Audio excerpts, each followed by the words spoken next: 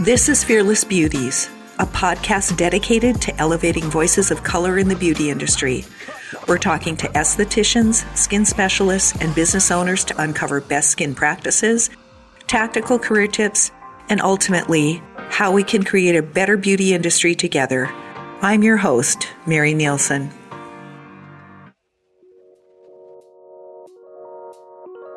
Thanks for tuning into Fearless Beauties. For this week's episode, we're diving into a topic near and dear to my heart, getting started as a new esthetician.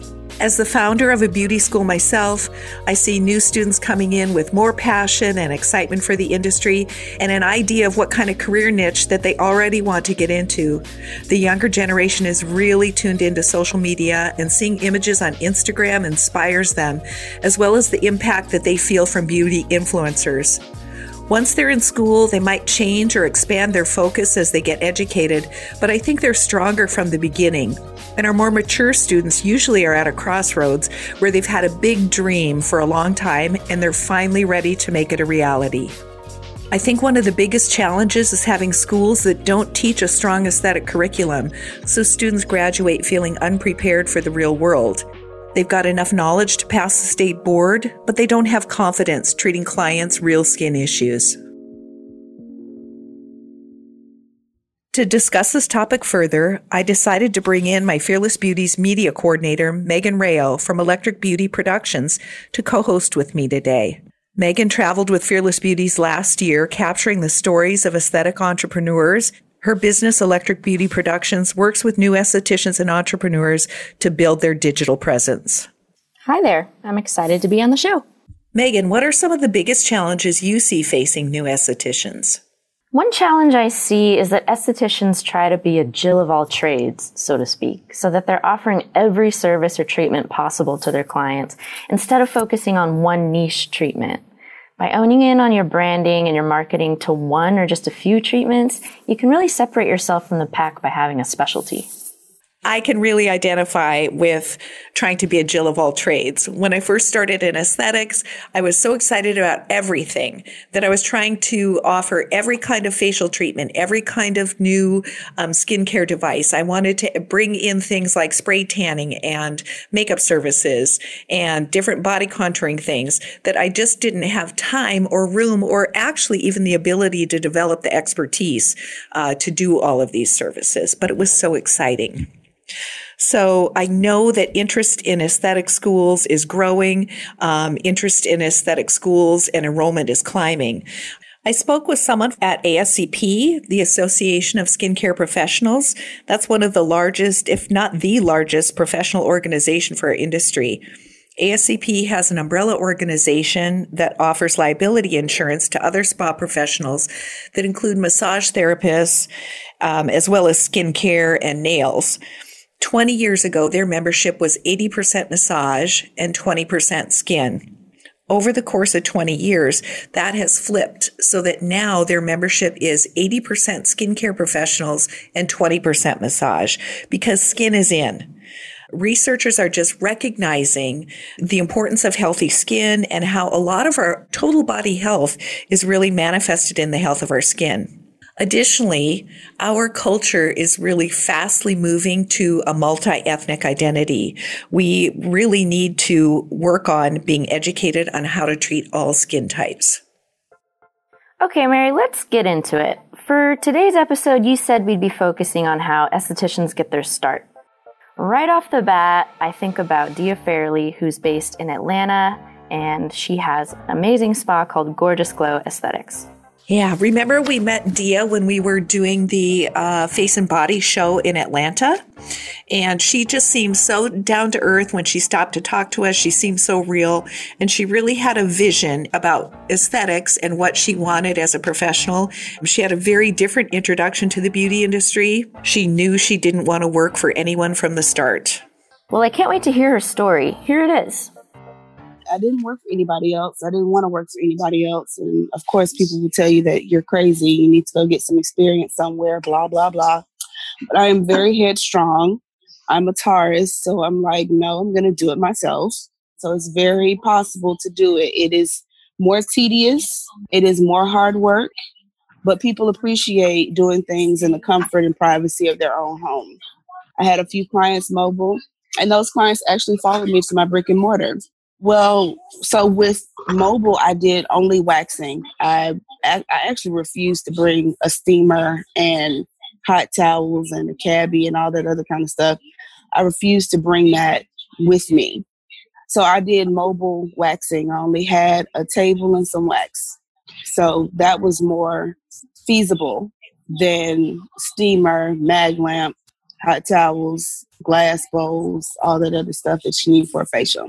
Yeah. So when I started taking facial clients, or people were asking facials, I'm like, I'm looking for a place, guys. And also in Atlanta, it's expensive over here. When I say Atlanta, I mean city of. I am about 5 minutes from downtown Atlanta. So everything is super expensive if you are trying to first start off on your own. You have all of that rent to pay for a brick and mortar lease. So I found a really good spot in Midtown Atlanta. And I actually just moved to, I want to say West Midtown. And my clients followed me from there to over there. So extremely grateful, extremely thankful for that. I think Dia had a great idea. She started with one thing, she did one thing well, and then she expanded as her clientele developed trust in her and they demanded more. It's all about that niche, baby.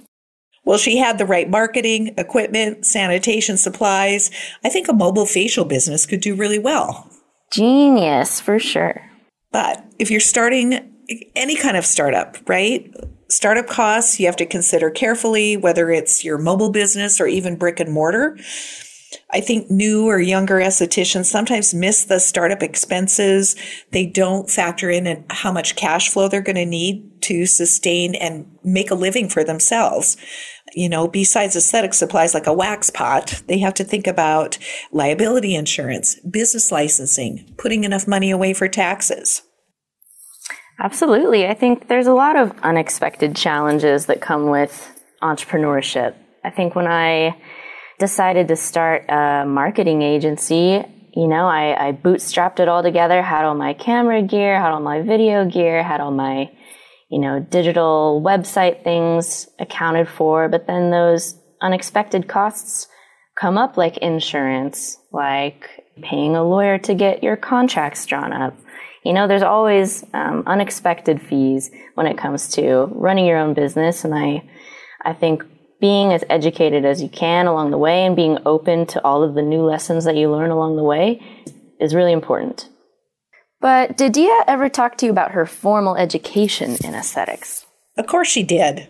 When I first got the idea in my head and I started looking for schools, the school that I went to, Elaine Sterling Institute, I stalked them for about 2 years before I even made an appointment to go tour the school. Then I toured the school. Then it was it.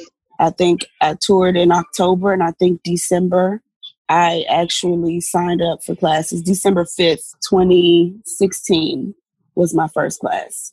So I met Reg and I met Elaine in Atlanta when I went there to do some Fearless Beauties was doing a presentation. And so I have to say I was so impressed with the school and Elaine's commitment to quality aesthetic education. So, right. That's pretty much why I went. At the time, she had the curriculum on the website. And coming from, my mom's a teacher, so coming from a curriculum-based household and teachery, household, that's what I wanted to look for. That's what I knew what to look for. So having all of that on display and everything was organized, and you're going to learn this at this level and this at this level and this at this level. And it's like, my goodness, first of all, there's that much in aesthetics. Okay, so this is not just some certificate thing. This is like real science, real hands-on, real people, real training kind of thing. I like that about the school. So I went there, and then when you go there, and I had Miss Elaine taught us that we have levels. So she taught us at level 1, and her knowledge was so in depth, and it was just so much, and the way it just flowed out, it was like, I need to be like that. So it's awesome that Dia was inspired by Elaine in her level 1 classes. Mary, how important do you think it is to have mentors when you start out in aesthetics?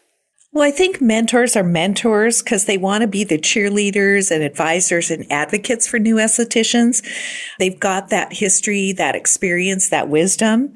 I think it helps lift some of the emotional burden off new estheticians. They're carrying that burden, but the mentor can help offer insights that will help them avoid making costly mistakes. A mentor can also give them a kind of a sounding board to bounce off new ideas. They can add some wisdom into any of their spending decisions. It's so easy to get excited and expand faster than your cash flow will really let you. Mentorship is so important. I think especially as women, it's crucial to hear stories from women that have already gone down the path before us. So, Mary, did Dia mention anything about how the beauty industry can be improved for new estheticians that are coming up? Actually, she opened up quite a bit about this when I asked her about her experience as a Black woman in the beauty industry. It was really eye-opening. Well, a lot of the times you get discounted, that you don't know the same thing that your non-POC counterparts know. And you end up saying what you do know or correcting the person, and you're not meaning, well, I can speak for me. I'm not meaning to come off as a sassiness, but it's the reaction to the insult that a non-POC would give me because you think I don't know what the topic of conversation is. So I want to clarify that you feel like other professionals who are not POC discount your level of professionalism and level of knowledge. Yeah, you said it actually better than I could. It's disheartening because this is kind of like one industry. I just figured we were all focused on one thing, yes, which is, you see a condition, you want to treat the condition. Because of your knowledge with that client, of course, it spreads to another client and we grow businesses.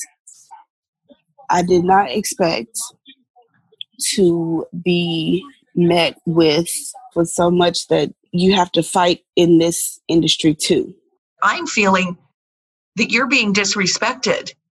You are not being given the respect as a professional that you deserve and quite honestly have earned through your education and through your experience.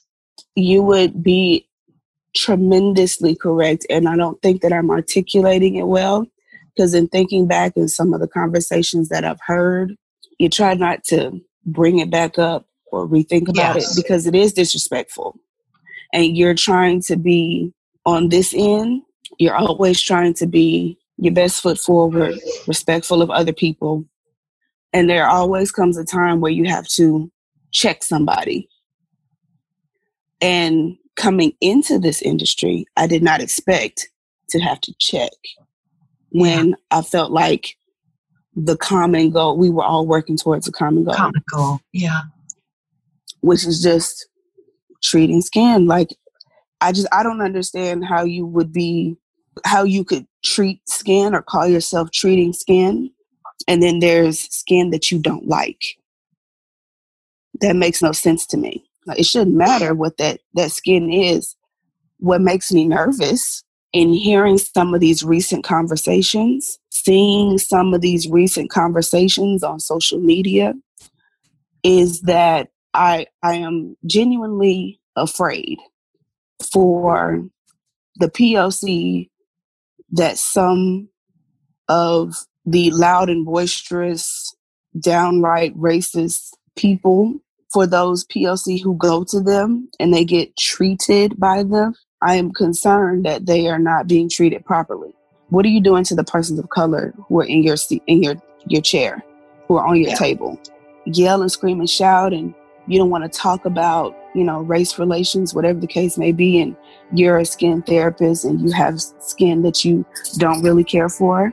In your same breath of skin you don't care for, when you get a person of color on your table, you then drop a picture with permission of that person of color. Help help me. I don't know what to do. You expect for me to help you treat a person of color, and you don't even like people of color? That makes no sense to me.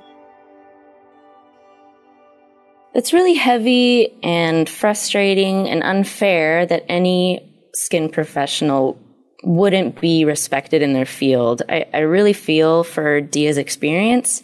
Mary, how do you feel about after you heard Dia's story? It made me feel really sad listening to her story because it made me aware of how far our industry still has to go to become more inclusive.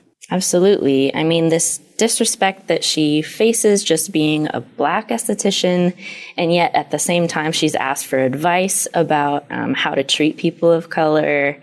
There's a big discrepancy there. What are your thoughts about that? And what do you think that we should do as a society that we can contribute to some positive change? I think as a white woman, I have inherent biases, but I'm working to overcome them every time I'm made aware of them. Dia gets put in a tough situation when she's been disrespected by her peers just because of her skin color. But yet these same peers are going to reach out to her when they need advice for their client who's a person of color on their treatment room. I think that this podcast and the mission of Fearless Beauties is really to elevate the entrepreneur of color, highlight their stories of success. And so that can contribute to providing education and also hopefully will build some bridges between skincare professionals who have those biases and shift their mindset. I think more inclusivity in the schools would go a long way. Definitely more inclusivity in schools, also more inclusivity in marketing materials. I think representation really, really matters. And so seeing BIPOC folks on our Instagram feeds, either practicing aesthetics professionally or receiving professional skincare, does a lot to normalize diversity within the aesthetics industry. After speaking with Dia, I wanted to see if anyone else in my network had a similar experience. I decided to chat with Kate Crow, the general manager at Lash Lounge in Portland and Lake Oswego. I wanted to know, did she notice the same gaps in her education as Dia? So my beauty career and my military career kind of paralleled each other for quite some time. So I served in the Army National Guard for 6 years. You know, my travels started in Kansas City. I'm from the Midwest originally.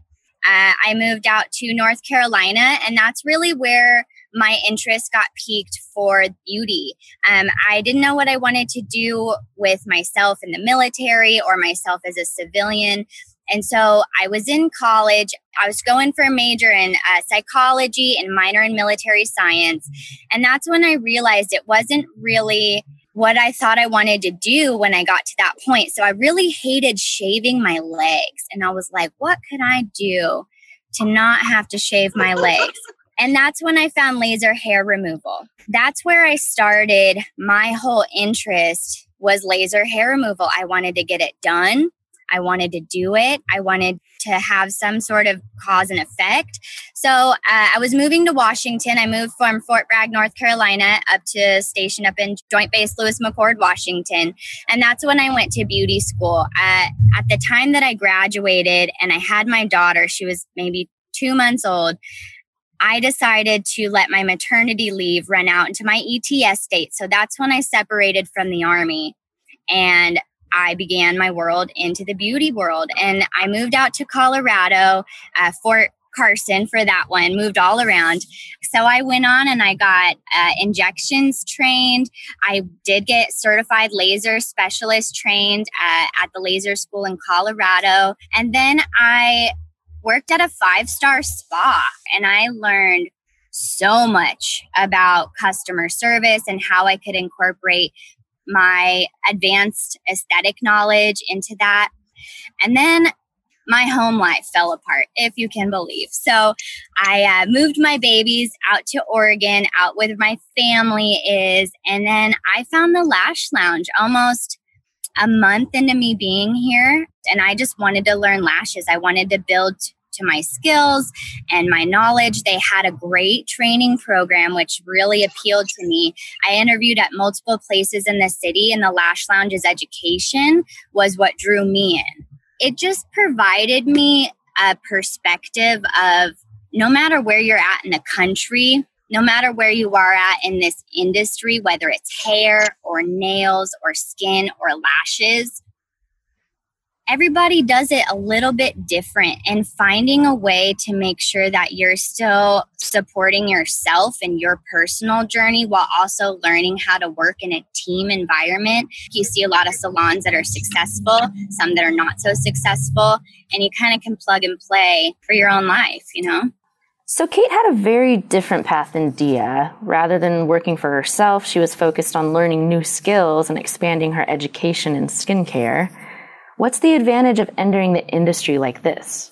I'm not sure there is an advantage. I think Kate chose a more challenging pathway to start aesthetics by learning new skills rather than expanding what she already knew.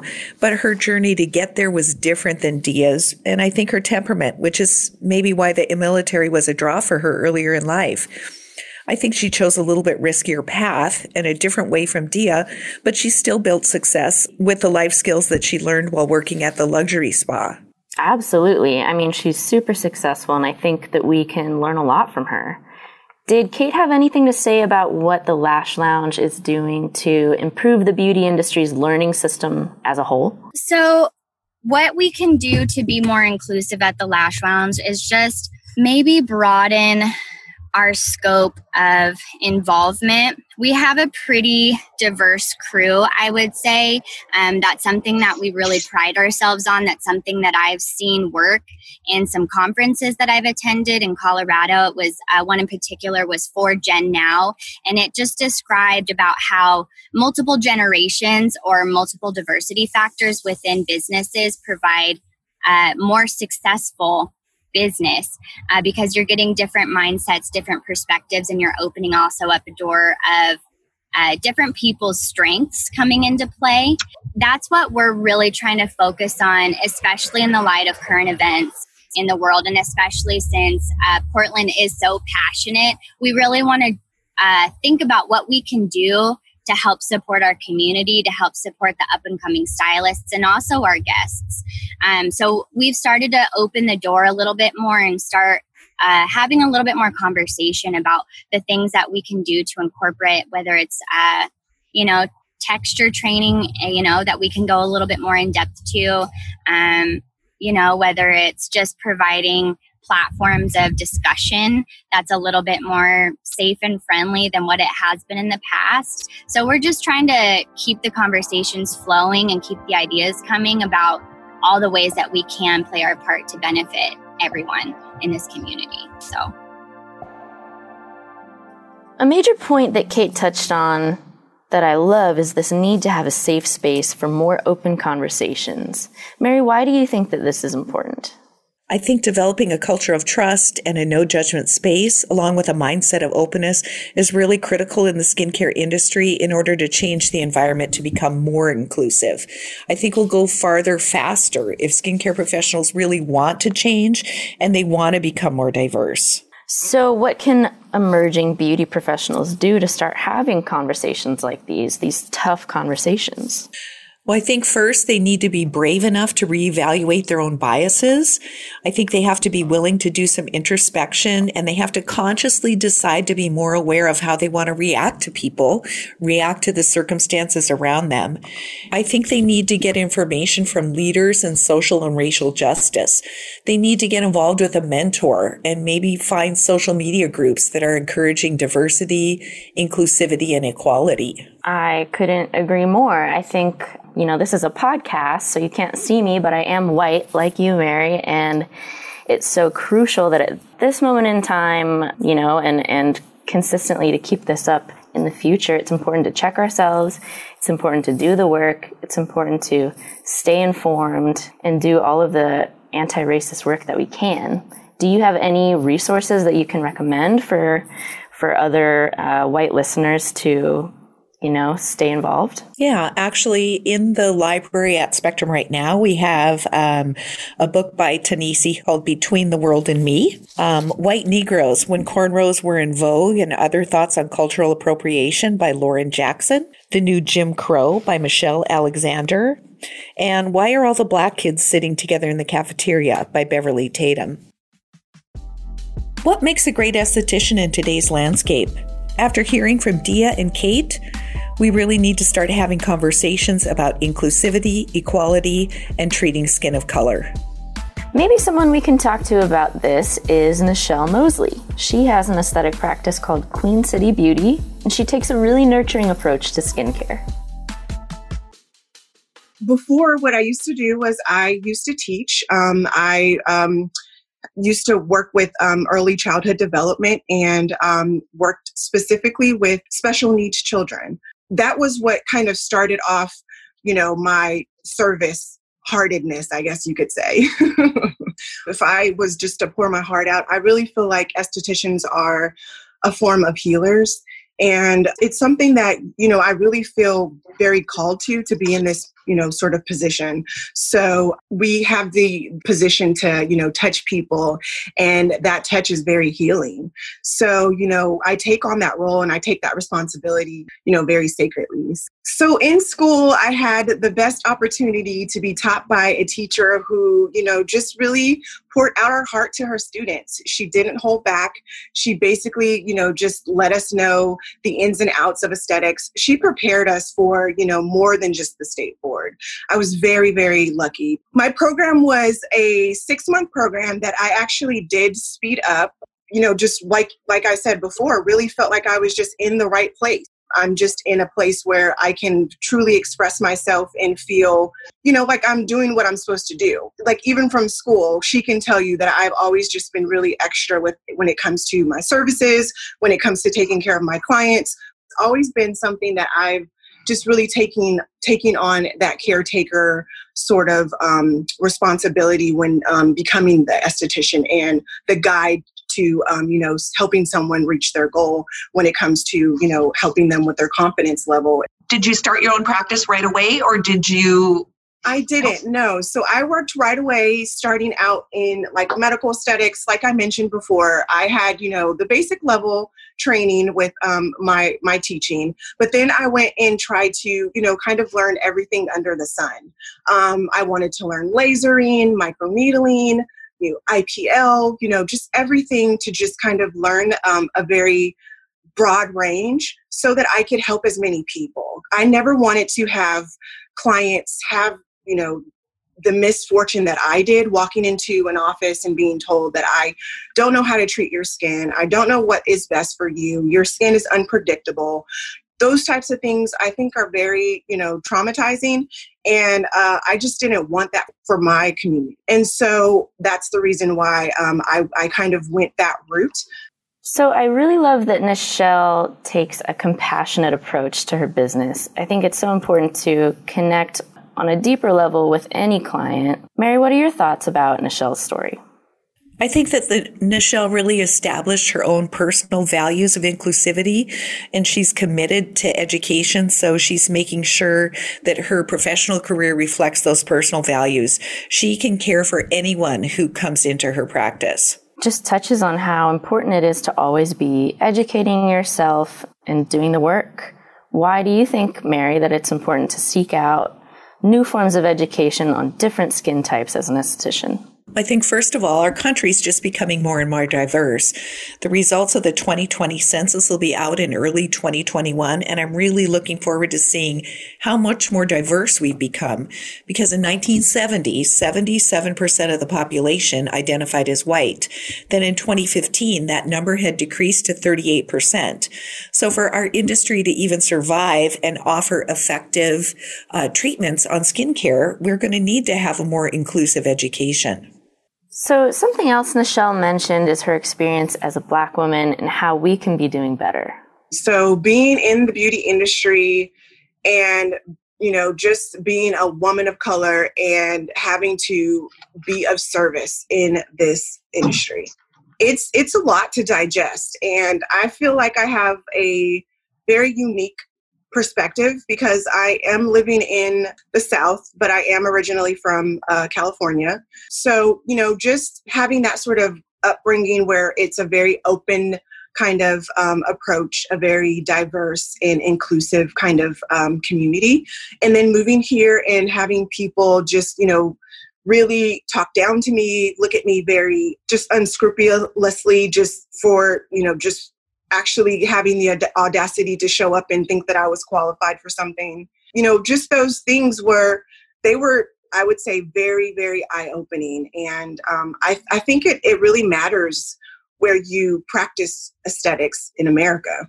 I can just, see that there are so many different, dynamics that play, that have a role in how people see you. And that has certainly shaped, my confidence level. And it's definitely been the reason that I've had the confidence to go out on my own and, just really decide to make my own path because I just was never getting the respect that I deserved. And I can tell you so many different stories, being the only person of color in the room and, people being shocked by my presence. And for example, there is one time that I went to a conference and I expected, to maybe not be the only person of color, but I happened to be. And one of the conference hosts and speakers asked me my stance on blackface. And it was a very shocking and a very humbling experience. And, to put yourself out there, to know that you're going to be in that sort of position, it's baffling to me that there's things that you have to encounter as a woman of color, as a Black person. It starts, at the very basic level of human rights. And if that is not being, experienced by everyone, then everyone should be outraged.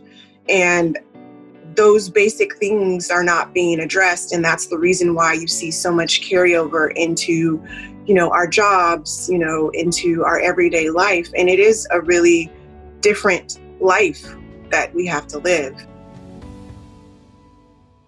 We've heard from 3 incredible estheticians today about how they got started and what needs to change in the beauty industry. Mary, what do you think the future of beauty should look like? And how can we distill that in our up-and-coming estheticians? I don't think we should be surprised that systemic racism that's instilled in other areas of our culture, like education, banking, housing, and more, exists in the beauty industry. But demanding better education from aesthetic schools, as a professional, just being committed to seeking out diverse education, creating alliances and collaboration with other skincare professionals of color are just a few ways to get started. Absolutely. Has today's episode changed your perspective at all on the education system for the beauty industry? Well, I think my takeaways are that it's going to take individual initiative to make these changes in individual practices.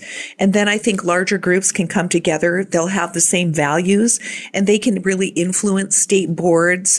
They can begin to influence the marketplace, skincare vendors, equipment providers, and just demand more inclusivity. Thank you for listening to Fearless Beauties, a show dedicated to elevating voices of color in the beauty industry. I'm your host, Mary Nielsen. Until next time, keep educating yourself, remember to stay open, and be fearless in the pursuit of creating a better, more inclusive world. If you enjoyed today's episode, please rate us 5 stars on Apple Podcasts and leave us a review. Special thanks today to my co-host, Megan Rayo, and our producers at Quill.